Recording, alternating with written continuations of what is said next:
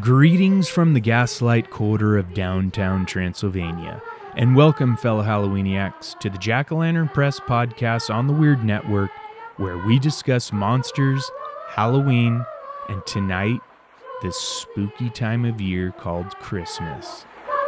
My name is Michael Picarella, coming to you with a special bonus episode, Orson Welles' A Christmas Carol.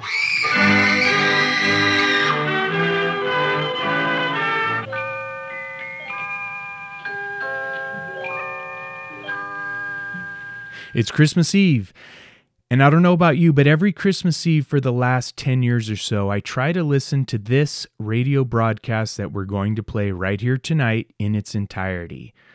I'm not sure which version of this radio broadcast I have. Some claim it's the 1938 version. Others say it's from 1939. It might even be some other version. I've tried to nail it down, but nowhere could I find definite proof. The internet has various versions labeled for the same years. You know, the same version is claimed to be the 1938 version. Many versions claim to be 39 version. I have no idea. But without a doubt, however, this is the performance I heard when I was a kid. We had a cassette tape of it, and it's really spooky, but it's also really heartwarming. And I've seen a lot of versions of this. I've read a couple versions of it, heard a few versions of it, but whether on the screen, stage, in audio form, or even on the page, this is easily one of my favorite tellings of Charles Dickens' A Christmas Carol. Narrated by Orson Welles with Sir Lionel Barrymore as Ebenezer Scrooge, this radio drama, like listening to Orson Welles' War of the Worlds every October 30th, has become a tradition that I so look forward to every December 24th. There's a funny, spooky story about the cassette tape version of this radio drama that I owned as a kid. Tom and I talked about it on our Ghostly Christmas Carols podcast. That was episode 22 of this show. And I don't want to repeat it, but what happened with that tape in the dead of the night certainly adds to the nostalgia and creepiness that I hold with me each time I listen to it. And it makes it all the cooler. Now, Lionel Barrymore first starred as Scrooge in the radio dramatization of A Christmas Carol on December 25th, 1934 for the CBS radio network, which began a tradition he would repeat on various network programs every Christmas until 1953. According to various articles from the Washington Post, Barrymore missed just 2 years during that time span. He missed it in 1936 when his brother John Barrymore filled in because of the death of Lionel's wife. Then in 1938, Lionel was ill and Orson Welles played the part of Scrooge. That said, I suppose we can assume that what we're playing here tonight is not the 1938 version. According to the Monster Movie Kid blog in a December 24th, 2021 post, only 5 of Barrymore's 18 performances still exist, and only 3 are widely available. The most memorable, the blog states, is the 1939 Campbell Playhouse adaptation. Again, I'm not sure if this one here tonight is that production. I've heard other productions online that are said to be the 1939 version, and it's definitely not this one. Lionel Barrymore is, of course, probably best known for another Christmas classic where he played the Scrooge-like evil Mr. Potter. That film, of course, 1946's It's a Wonderful Life. But of all his performances, Barrymore said Scrooge was among his favorites, and A Christmas Carol was one of the stories he held closest to his heart. He said that when he was a kid, it was read to him regularly during Christmas time. He added that he and his siblings even acted out the story in their childhood home many times. Orson Welles would soon after this go on to make the 1941 film Citizen Kane, twice ranked by the American Film Institute as the greatest American film ever made. Welles co-wrote, produced, directed, and starred in the film as the title character. He was just 23 years old.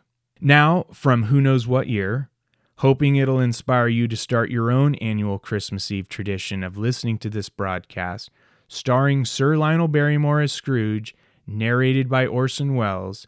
Here is Charles Dickens' A Christmas Carol.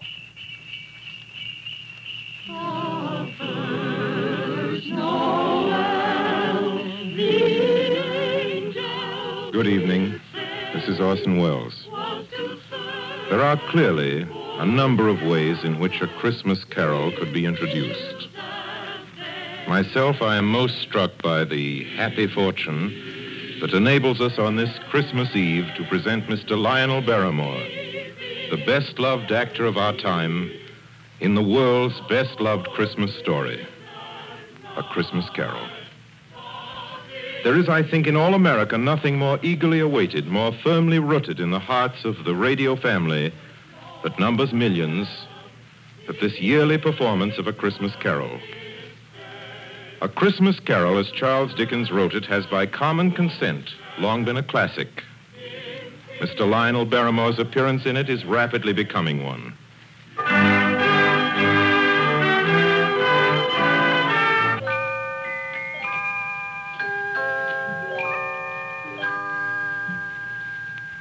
Marley was dead to begin with. There's no doubt whatever about that. The register of his burial was signed by the clergyman, the clerk, the undertaker, and the chief mourner. Scrooge signed it. And Scrooge's name was good upon change for anything he chose to put his hand to. Old Marley was as dead as a doornail. Scrooge knew he was dead? Of course he did. Scrooge and Marley were partners for I don't know how many years. Oh, but he was a tight-fisted hand at the grindstone, was Scrooge. A squeezing, wrenching, grasping, scraping, clutching, covetous old sinner. And once upon a time, of all the good days in the year, on Christmas Eve, old Scrooge sat busy in his counting house, a grim, cheerless place if ever there was one. The door of Scrooge's counting house was open, that he might keep his eye upon his clerk, Bob Cratchit, who in a cold and dismal little cell beyond worked at his ledgers. 19, 20, 21, 22. Merry gentlemen, let nothing you dismay. 23, 26, 29. 9, carry 2.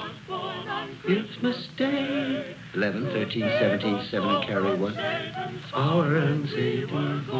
Bob Cratchit. Yes, Mr. Scrooge? Stop that infernal caterwauling. Yes, sir. 9, 15, 17, 29, carry. Impudence. Singing their idiotic Christmas carols at my very door.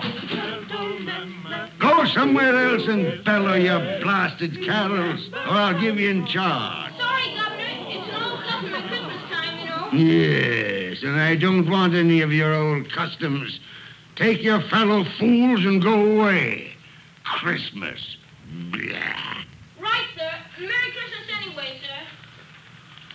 A Merry Christmas, Uncle. A Merry Christmas, Bob. Merry Christmas, Mr. Fred. God save you, Uncle. Ah, humbug. Christmas a humbug, Uncle? Now, I'm sure you don't mean that. I mean just that. Exactly that. Merry Christmas. What right have you to be merry? What reason have you? You're poor enough. Well, what right have you to be dismal about Christmas, Uncle? You're rich enough. Ah, Now, Uncle, don't be cross. well, what else can I be when I live in such a world of fools? What's Christmas to you but a time for paying bills without money? Merry Christmas. A time for finding yourself a year older and not an hour richer. If I could work my will, every idiot who goes about with Merry Christmas on his lips would be boiled with his own pudding and buried with a stake of holly through his heart. He should. Uncle? Nephew, keep your Christmas in your own way and let me keep it in mine. Keep it, but you don't keep it, Uncle. Well, let me leave it alone then. What do you want? A Christmas gift, I've no doubt. I came to wish you a Merry Christmas, Uncle. A Merry Christmas. Much good may Christmas do you. Much good it ever has done you. There are many things from which I derive good by which I have not profited materially, I dare say, Uncle. Christmas among the rest. But I have always thought of Christmas time as a good time. A kind, forgiving, charitable, pleasant time. And therefore, Uncle, though it has never put a scrap of gold or silver in my pocket, I believe it has done me good and will do me good. And I say, God bless it. God bless Christmas. Hurrah! Let me hear another sound out of you there, Bob Cratchit, and you'll keep your Christmas by losing your situation. As to you, nephew, I wonder you don't go into Parliament. You talk enough nonsense. Don't be angry, Uncle. I want nothing from you. I ask nothing of you. Why can't we be friends? Good afternoon. Well, I'm sorry you feel that way. I've tried. A Merry Christmas to you, Uncle. Good afternoon. And a Happy New Year, too. Humbug. And a Merry Christmas to you, Bob, and the missus, and to Tiny Tim. Thank you, Mr. Fred. Same to you, sir. Good day, sir. Good day, Bob. Nonsense. Twaddle. Blummery. Talking of Christmas and not 2 sixpences to jingle together in his trousers pocket. You there, Bob Cratchit. Come here. What are you doing there? I was only putting a bit more coal on the fire, Mr. Scrooge, seeing it's so cold in there, sir. Well, you put that coal back into the scuttle. A fire. A fire, indeed. I can tell you, if you use coal at that rate, you and I will soon be parting company, Bob Cratchit. You understand that? There's many a young fella like your situation, you know. Oh, I'm sorry, sir. My fingers were getting a little stiff with the cold. Then put on your mittens. There's someone at the door. See who it is. Yes, sir. Good afternoon, sir. Good afternoon. This is the firm of Scrooge and Marley. Yes, sir. I should like to see the head of the firm, if I may. Oh, very good, sir. What is it? A gentleman to see you, Mr. Scrooge. Huh? Have I the pleasure of addressing Mr. Scrooge or Mr. Marley? Marley's been dead these 7 years tonight. I'm Well, Scrooge. now, Mr. Scrooge, at this season of the year, it's only fitting that we who are more fortunate should raise a fund to buy the poor some meat and drink and means of warmth. You may not believe it, sir, but many thousands are now in want of common necessities, and hundreds of thousands are in want of the simplest comfort, sir. Are there no prisoners? There are plenty of prisons, sir. And the workhouses? They're still in operation, I trust. I wish I could say they are not, but they are, sir. The treadmill and the poor law are in full vigor, then? Both very busy, sir. Oh, well, I'm very glad to hear that. I was afraid from what you said at first that something had occurred to stop them in their useful cause. No, sir, all these institutions that you mention are flourishing. But it's nevertheless true that some additional provision for the poor and the destitute must be made. Nah. A few of us upon change are endeavoring to raise such a fund, you see. And what shall I put you down for? Nothing. Oh, I see. You wish to be anonymous, sir. I wish to be let alone. I don't make merry myself at Christmas time, and I can't afford to keep a lot of idle people and make them merry. I help support the establishments that take care of the poor. They cost enough. Let those who are badly off go there. Many can't go there, sir. And many would rather die. Well, then, my advice to them is to do so and decrease the surplus population. Besides, I've only your word for it that all this is so. The truth, Mr. Scrooge. So be it, then. It's not my business. It's enough for a man to understand his own business and not to interfere with other people's. Mine occupies me constantly. Good afternoon, sir. I quite understand, Mr. Scrooge. Cratchit, show this gentleman out. Yes, sir. This way, please. Sir, I couldn't help overhearing. I should like to contribute threepence. Cratchit! Yes, sir. It isn't much, but it's all I can afford. But there are others in worse situation than I. You're a generous fellow. I wish I might say so of your employer. Cratchit! Yes, sir. Good afternoon, sir. Good afternoon. Merry Christmas. Merry Christmas. Yes, sir. Merry Christmas. Close the door. Yes, sir. I have closed it, sir. 24, 31, 1 and carry 3. A new scarlet tippet for Tiny Tim. And a comb for Martha. 33, 3 and carry 3. Hair ribbon for Belinda. 4, 7, 12, 15. I suppose you want the entire day tomorrow. If it's quite convenient, sir. It's not convenient, and it's not fair. But I suppose I can't do anything about it. If I was to stop half a crown of your wages, you'd think yourself very ill-used, I'll be bound. Well, sir, And yet you don't think me ill-used when I pay a day's wages for no work? It's only once a year, sir. Once a year. Once a year, indeed. A fine excuse for picking a man's pocket every 25th of December. But I suppose it's no good talking. You must have the whole day. Well, see that you're here all the earlier the next morning. You understand? Oh, I will, sir. I will, sir, indeed. Good night, sir, and Merry Christmas. Merry Christmas!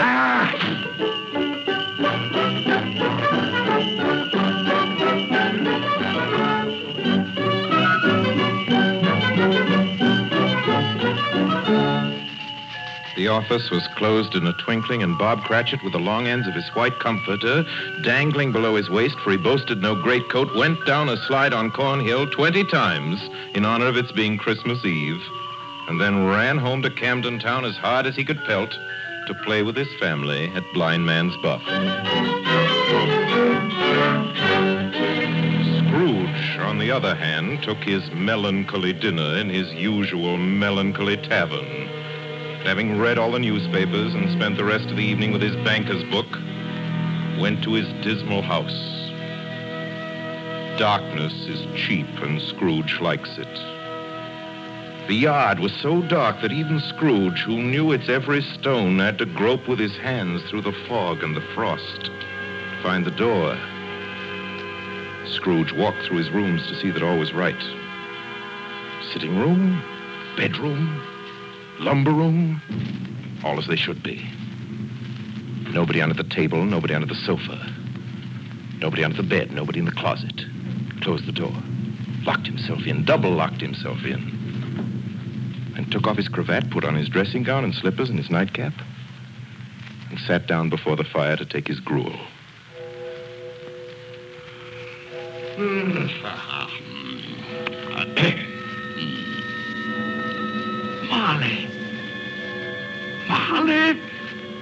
Marley. I could have sworn I saw... humbug. Marley's been dead these 7 years. Humbug. It's all humbug. What I need is a good night's... What's that? Someone's in the wine cellar. But the door's locked and double locked. It's coming.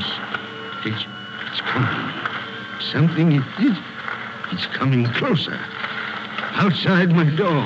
I won't believe it. It's humbug still. Ebenezer Scrooge. Ebenezer Scrooge. Oh, no. What do you want with me? I want much of you, Ebenezer. Who are you? Ask me who I was. Well, you're very particular for a ghost. All right. Who were you then? In life, I was your partner, Jacob Marley. Jacob Marley. But you're dead. You died 7 years ago. 7 years ago this very night. You are a ghost, then? What's wrong, Ebenezer? Don't you believe in me? I do not. You doubt your senses, Ebenezer?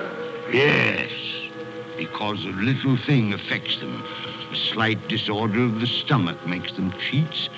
You can't be a ghost. You may be an undigested bit of beef, a blot of mustard, a crumb of cheese, a fragment of an underdone potato. There may be more gravy than grave about you, whatever you are. Humbug, I tell you. Humbug. Excuse me, Jacob. Excuse me. I do believe in you. You are a ghost, Jacob. Thank you. But what? Why do you walk the earth, Jacob? Why do you come to me? It is required of every man that the spirit within him should walk abroad among his fellow men and travel far and wide to witness what it cannot share but might have shared on earth and turn to happiness. Oh, tell me, Jacob, What is that chain you wear around you? I wear the chain I forged in life. I made it link by link and yard by yard by my own free will. Is its pattern strange to you, Ebenezer? Cash boxes, keys, padlocks, ledgers, purses. Yours was as heavy and as long as this 7 years ago. And you have labored on it since, Ebenezer. Oh, Jacob, speak comfort to me.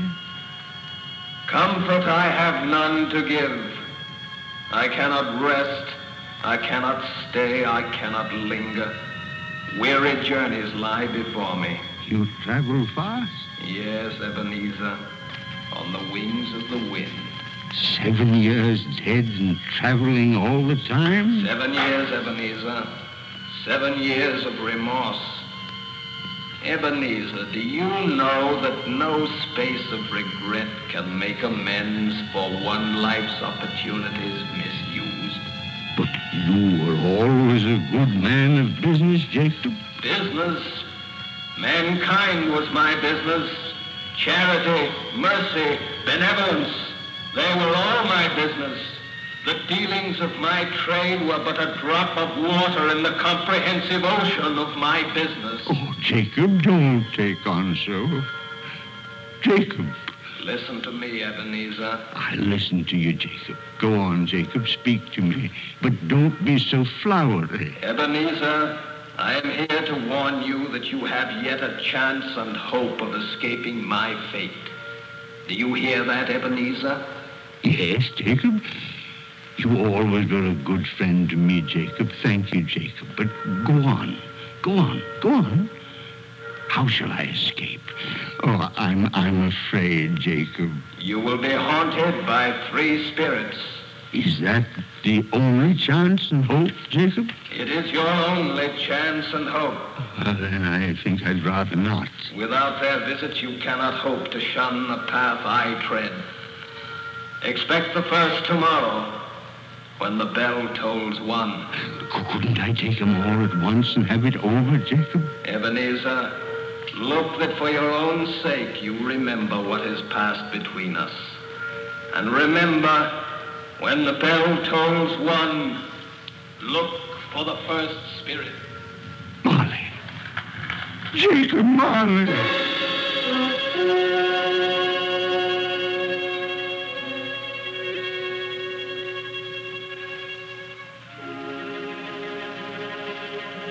Scrooge awoke.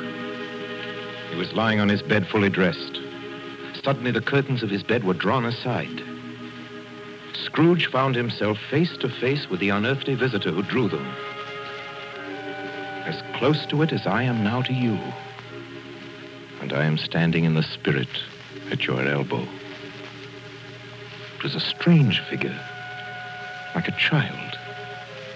Yet not so like a child as like an old man. Ebenezer Scrooge. Who was that? Ebenezer Scrooge, I have come for you. You are the spirit, sir, whose coming was foretold me? I am that spirit. What are you? I am the ghost of Christmas past. Long past? No, your past. But what do you want of me? What brings you here to haunt me? Your welfare, Ebenezer Scrooge. Rise and walk with me. Oh, no, not out of the window. I can't do that. I'll fall down. I'm not a spirit. I'm mortal. I'll fall. Bear but a touch of my hand upon your heart, and you shall be upheld in more than this. Come, follow me.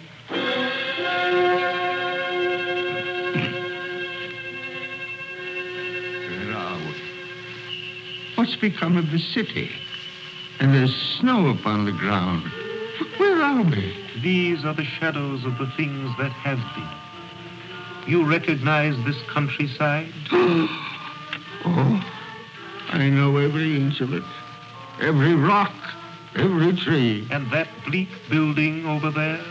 That building. I was a boy there. Yes, I went to school in that horrible place. Do you recollect that path? I could walk it blindfold. Strange you forgot it so many years. Come, let us go closer. Look through the window into that cold, barren room. What do you see, Ebenezer Scrooge? I see a boy. A solitary child, neglected by his family, alone. Yes, I see. I know that boy. Oh, I was so lonely. Poor boy. Your lip is trembling, Scrooge. And what is that on your cheek? It's nothing at all. I wish it's too late for that now. What's the matter? Nothing. The waits came to my door singing Christmas carols last night. There was a boy like that among them. A poor, thin, pale boy in a ragged coat. I'd like to have given him something, that's all. Is that all? Come, Ebenezer Scrooge. Let us see another Christmas.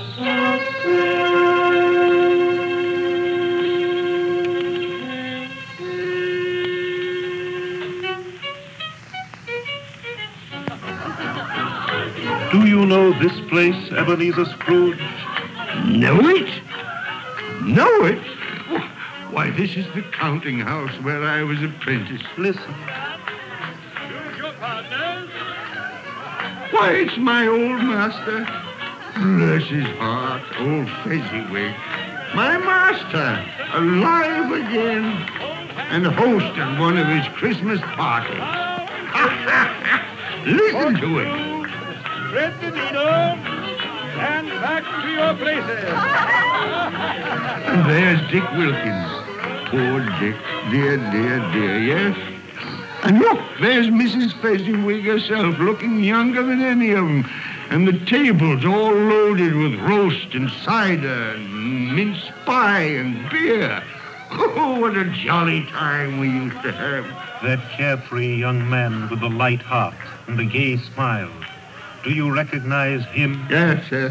Merciful heaven. How happy I was then. A small matter for old Fezziwig to make those silly folks so full of joy. Small matter? Small indeed. Isn't it? He has spent only a few pounds of your mortal money. Is that so much that he deserves praise? It's not that. It's not that, Spirit. Old Fezziwig has the power to make us happy or unhappy, to make our service light or heavy. His power lies in words and looks, in things so tiny it's impossible to count them up. The happiness he gives is quite as great as if it cost her... What is the matter? Nothing. Nothing at all, Spirit. Something, I think. No. Speak. No. Only, it's just that I should like to be able to say a word or two to my clerk, Bob Cratchit, just now, that's all. Now in curtsy.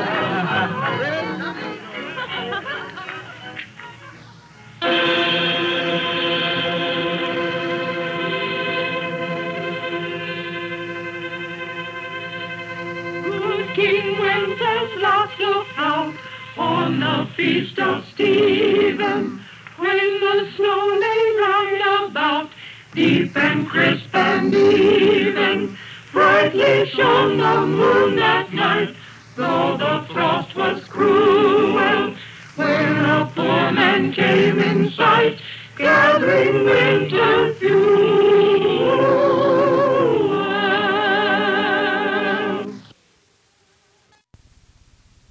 My time grows short, and we have yet another journey to make. Where now? Come. This is our last visit to the past, Ebenezer. Here, in this little room, with a fair young girl by your side. Do you recognize yourself, Ebenezer? Oh, no. Spare me this. You're older now, a man in the prime of life. Your face has begun to wear the signs of care and avarice. Your eyes are greedy, the eager, restless eyes of a miser. No, please. She knows it, too, that girl by your side. There are tears in her eyes. It matters little, Ebenezer, to you. Very little. I know that. Belle, have I changed towards you? When we were engaged, we were both poor. Was it better then? Better to be poor? Better at least to be happy. You're changed. You were another man then. I was a boy. Do you blame me because I've grown wiser? Have I ever tried to break our engagement? In words, no. Never. In what, then? In a changed nature. In an altered spirit. In everything that made my love of any value in your sight. So I release you from your promise. Belle. Oh, at first it may cause you pain to lose me, a very brief pain. But soon it will be dim, like a half-remembered dream, an unprofitable dream, and you will be glad to be awake from such a dream. May you be happy in the life you have chosen, Ebenezer, for the love of him you once were. Spirit, it's enough. Show me no more. Take me home. These were shadows of the things that have been. That they are what they are. Do not blame me. No more. No more. One shadow more. Come.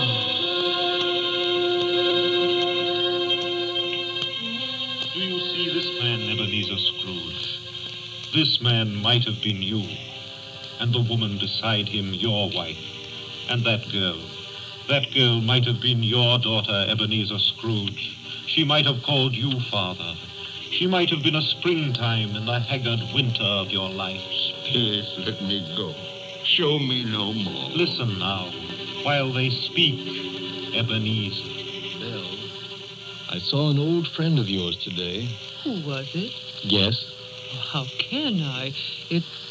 Oh, I know. Mr. Scrooge. Mr. Scrooge it was. I passed his office window. It wasn't shuttered, and there was a candle inside, so I couldn't help seeing him. His partner, Marley, lies at the point of death, I hear. And there Scrooge sat all alone.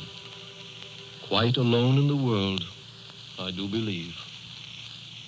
Spirit, I can bear no more. Leave me. Haunt me no more. Take me back. Take me back.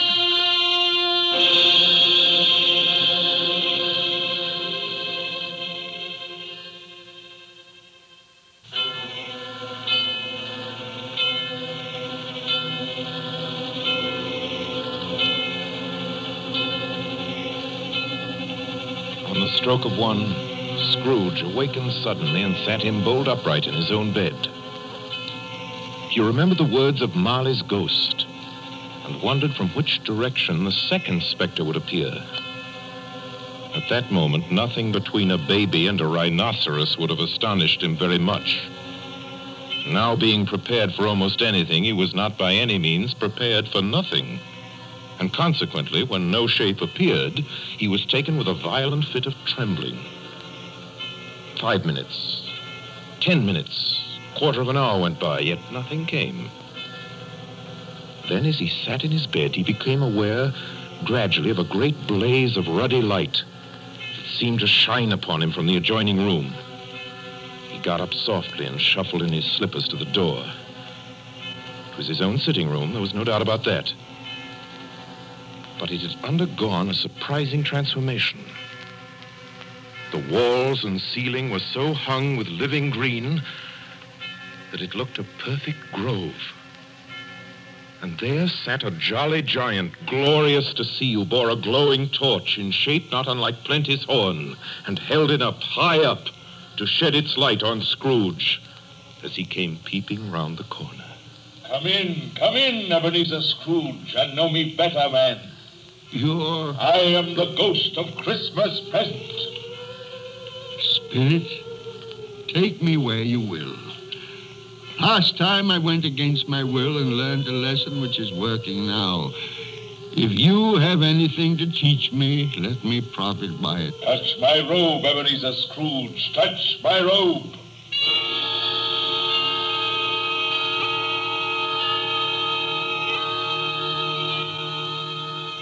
Where have you brought me, Spirit? To an humble dwelling in an humble street. It's miserable enough. Yet there is happiness there. Who are these people? Who's that woman? And the children? These are the family of your clerk, Bob Cratchit. See his wife, dressed in a twice-turned gown, but brave in ribbons, laying the table for their Christmas dinner.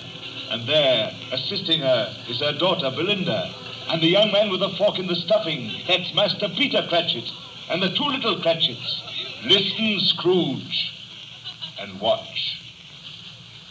Here's Martha, Mother. Quiet, children, quiet. Now sit you down before the fire, Martha, and have a warm, Lord bless you. Where's Father? He's been to church with Tiny Tim. They'll be along directly. How is Tiny Tim, Mother? Any better at all? Sometimes I think he is.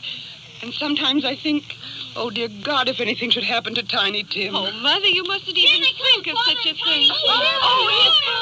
Merry Christmas, everybody. Martha, welcome, my dear. Oh, Merry Christmas, Father, and Tim. Merry Christmas, Martha. Oh, Tim, you darling. Oh, Father, I'm so glad to be home. And we're glad to have you, Martha. And how did little Tim behave in church, Bob? As good as gold and better. I like church, Mother. Oh, they sang the nicest songs. I hope people saw me there. Saw you there? And why, Tim? Well, don't you see? Because I'm lame.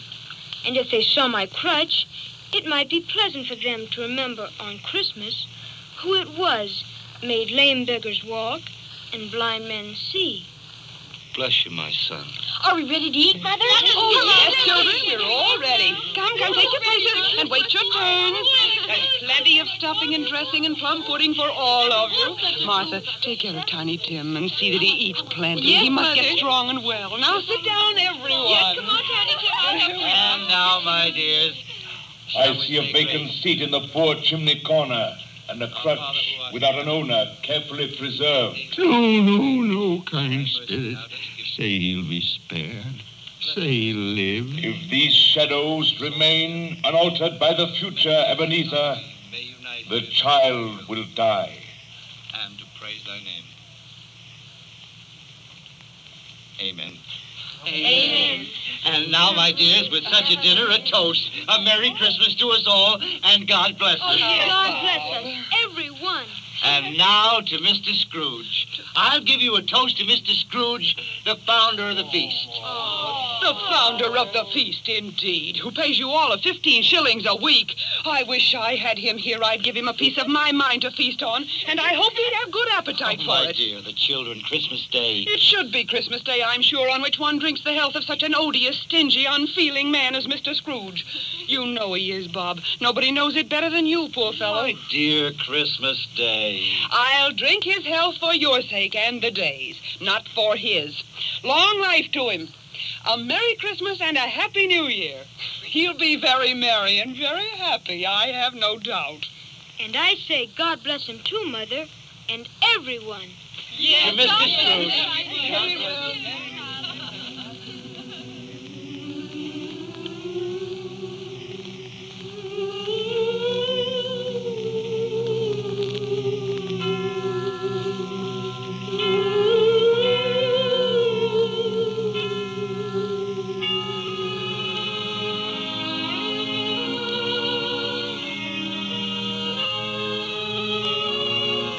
There was nothing of high mark in all this. They were not a handsome family, these Cratchits. They were not well dressed. Their shoes were far from being waterproof. Their clothes were scanty and had known, very likely, the insides of a pawnbroker's. But they were happy, grateful, pleased with one another and contented with the time. And when at last they faded, Scrooge had his eye upon them, and especially on Tiny Tim until the last. Many calls Scrooge made that night with a ghost of Christmas present. Down among the miners they went who labor in the bowels of the earth, and out to sea among the sailors at their watch, dark, ghostly figures in their several stations. Much they saw and far they went, and many places they visited, but always with a happy end. The spirits stood beside sick beds, and they were cheerful. On foreign lands, and they were close at home. By poverty, and it was rich. In almshouse, hospital, and jail, where vain man in his little brief authority had not made fast the door and barred the spirit out, the spirit left his blessing. It was a long night. It was only a night. And it was strange, too, that while Scrooge remained unaltered in his outward form, the ghost grew older. Clearly older. My life upon this globe is very brief, Ebenezer. It ends tonight. Tonight? Tonight at midnight. Hark. The hour is come. Oh, not yet. Not yet. No, there are still more things I wish to learn. These you will learn from still another spirit.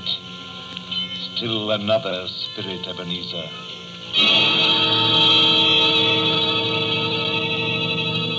Scrooge looked about him for the ghost. It had vanished. He found himself once more in his bed, in his dressing gown and his nightcap. He'd heard the clock strike. And then he remembered the prediction of old Jacob Marley, and lifting up his eyes, beheld the third spirit. A solemn phantom.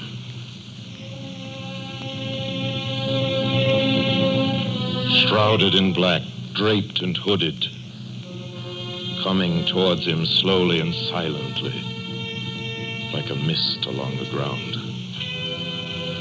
I know you.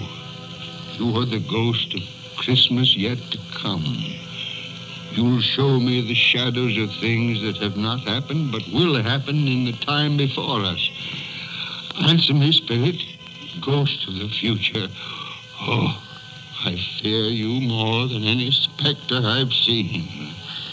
Yet, as I know your purpose is to do me good, and as I hope to live to be another man from what I was, lead on. Lead on. The night is waning fast. Time is precious. Spirit, why have you brought me here again? Here to Bob Cratchit's home? But it's not the same. Why is it so quiet? So very quiet here.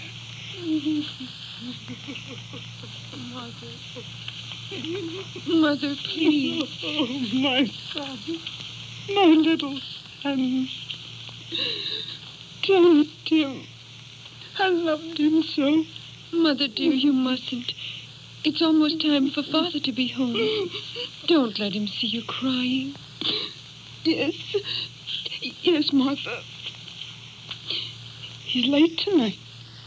He walks slower than he used to. Yet I've known him to walk very fast indeed with Tiny Tim on his shoulder. So have I, Mother. But he was light to carry. And his father loved him so that it was no trouble. No trouble at all. Bob. Good evening, my dear. You're late, Bob. I'm sorry, my dear. I went to the churchyard today. I wish you could have gone with me. It would have done your heart good to see how sweet and green a place it is. You'll see it often. I promised him. I promised Tiny Tim we'd walk there on Sunday. Oh, Father, dear. It's God's will, Bob. I'm trying to understand it, my dear. My son. My little son, Tiny Tim. And I loved him so. Oh, that's cruel. Cruel. Spirit, can't you give me one ray of hope that I may change all that? That Tiny Tim may live?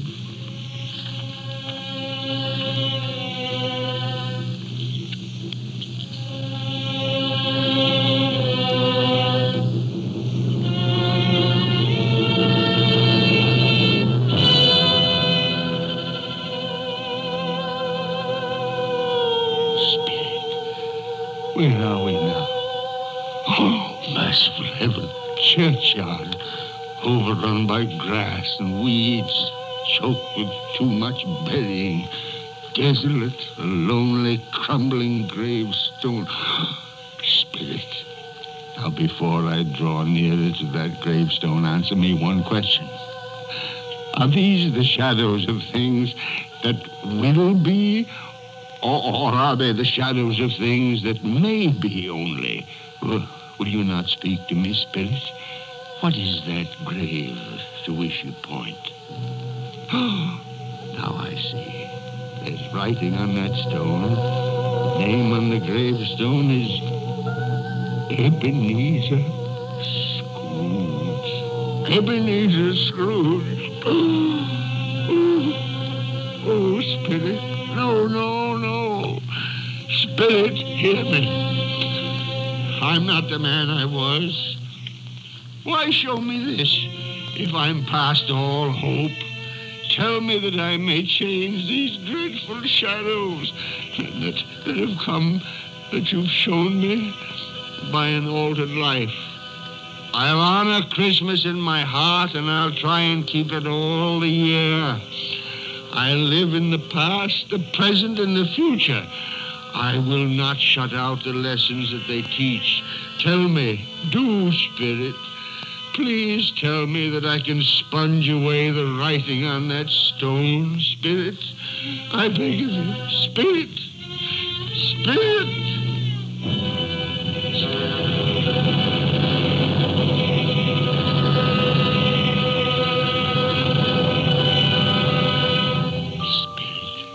I promise on my knees. I promise.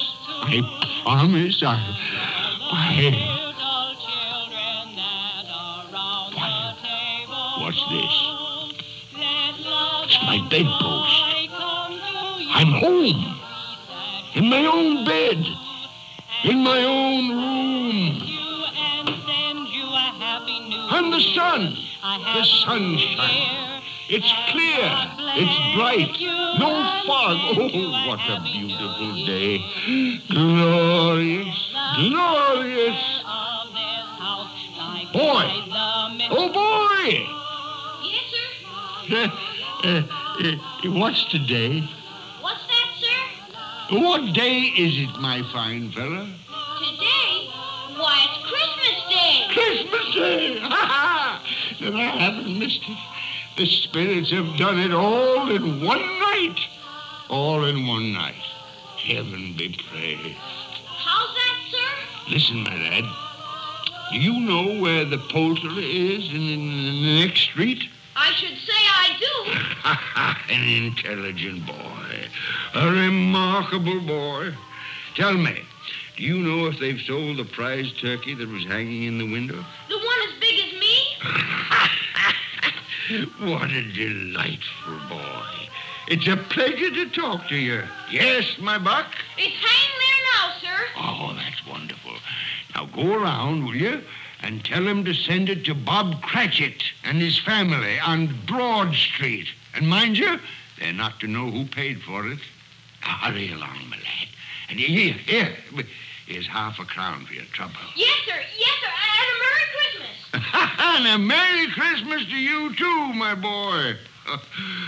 Oh, I don't know what to do. I'm as light as a feather, as happy as an angel. I'm as merry as a schoolboy. A Merry Christmas. A Merry Christmas to everybody. A Happy New Year to all the world. Whoop! Whoop!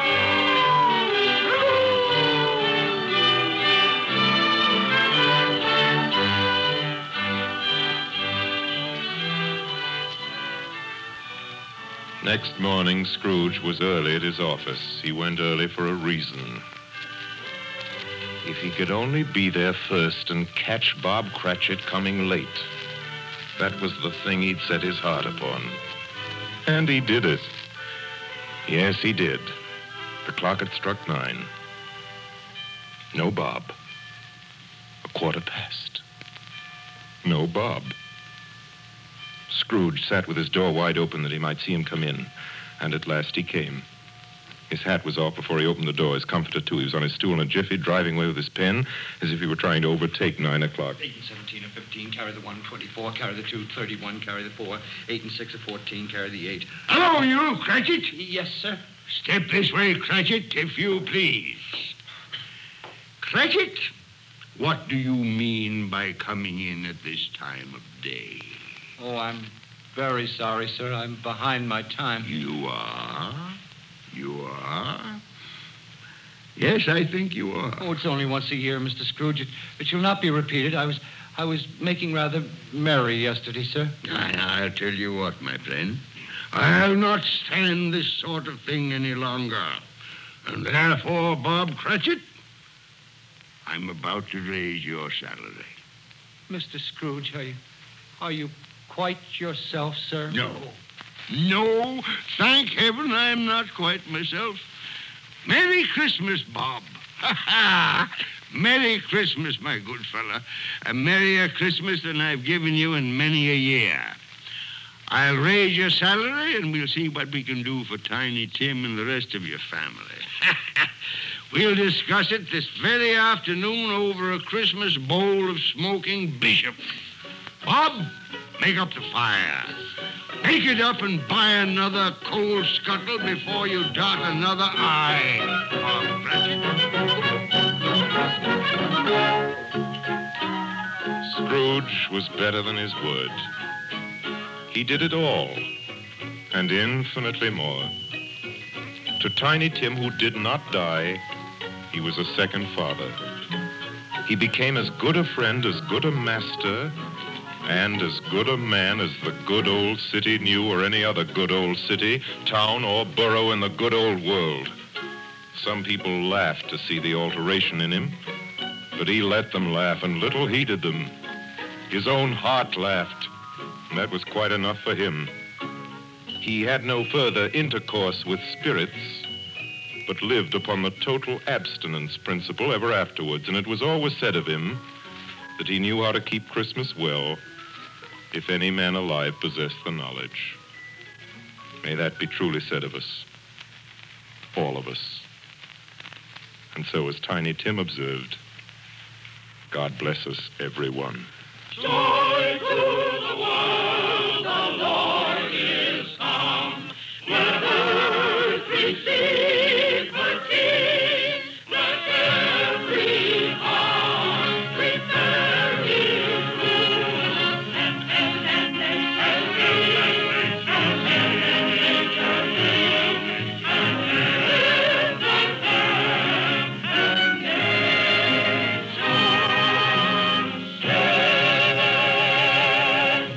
I hope you enjoyed listening to that and hope it becomes a Christmas Eve tradition in your home. This version of the story is really powerful to me. There was one Christmas Eve while on a drive up to a family Christmas a number of years back that I listened to this again. My wife and son had gone to sleep in the car, and I put it on, and I guess it was a tough time in my life, and perhaps I was in just the right place to hear it, but Scrooge's reflection, his regret, his reevaluation of his life, his pain, his joy, and his hope was just so powerful to me. It struck me differently than any other time I had watched, read, or heard the story. There was the goodwill toward man sentiment that really just packed a much more powerful wallop to me. And I don't know, I feel like Scrooge's arc, as he changed his attitude upon looking at himself in the mirror, was just so much more powerful to me. Maybe I was doing some reflecting in my life at the time, but you really felt his struggle in his reflection.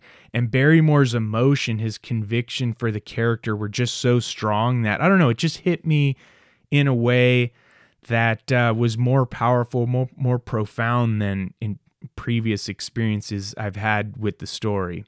But it's also, in this version, you got Dickens' prose by way of Wells' amazing narration. The music and the sounds were just so effective. It's like this version plays like a Christmas story with those Christmas songs that give that great Christmas feel, but it also has that ghostly feel you'd want at Halloween time. I don't know if anyone else feels this way too, but I don't know, it really did. When I was a kid, I listened to a lot of Halloween Sounds albums, and this kind of had something that those had as well. I listened to a lot of ghost stories at Halloween time, and this had that too. And I don't know, it just works so well at Christmas time for me too. I'm reading this book right now. It's called The Fright Before Christmas: Surviving Krampus and Other Yuletide Monsters by Jeff Bellinger. And Bellinger states early on in the book that he's on a mission to quote unquote save Christmas and return the true spirit of what he calls the creepiest of holidays. So he writes in the book about a time when winter was once upon a time the scariest time of year, when you worried if you had enough food to survive the season, if your roof would hold up under all the snow, if you could keep your sanity while shut inside with little to do until spring, if that sound outside is just the wind whipping through the trees or anguished cries of angry spirits. The winter solstice, he continues, used to be considered a time of fear, and in the darkest corners of that fear were monsters lurking. Among those many creatures and beasties is Krampus, who punishes mortals who do not behave, and Christmas spirits who haunt those who can't find it in their hearts to be kind and charitable. It's a cool book, just like this was a cool story, a little darker than most Christmas stories, and might that be a reminder to you this Christmas to have charity and goodwill in your heart. Now, I did want to touch on one last thing before leaving you to the evils that will go bump in the night tonight. It's about the year of this production. Sorry, I know to come back to it again, but I just found a piece of audio that followed this exact production. And in that audio, actor Lionel Barrymore stated that this was his 4th time playing Scrooge in the radio dramatization of A Christmas Carol. That said, if he started the tradition on December 25th, 1934, as previously stated, then that means this was the 1937 production. But sources also claim that Barrymore missed the 1936 production. That would make his 4th time the 1938 production. Well, sources also claimed Barrymore missed the 1938 production, that Wells did it. So that then would mean his 4th time doing the show was 1939. So I'm going to go out on a limb and say that this production you heard was most likely from 1939. Well, that's going to do it for this episode of the Jack-O-Lantern Press podcast. For more about the Monster Universe and the Monster Revolution that's upon us, go to jackolanternpress.com, where you can find our book, Transylvania Traveler, a humorous travel guide to and through the Monster Universe. You'll find our store with a lot of cool merch, our podcast, our blog, and all kinds of other goodies. Those looking to tell us what's on your mind, call our pumpkin hotline and leave a message with any questions, suggestions, or your impressions of the show at 323-761-0276. And if you enjoy the show, please give us a rating and a review. It's a big help for the podcast, and we would greatly appreciate it. Now, to take us out, we usually like to play a clip from a Halloween Sounds album that Tom and I had as kids. Tonight, however, we're going to play a clip from the Dickens Village Sounds tape that we used to play under our Christmas tree next to our Dickens Village. This is Department 56's Village Sounds cassette tape. As always, thank you for joining us this evening, and we'll meet up again soon in the pumpkin patch.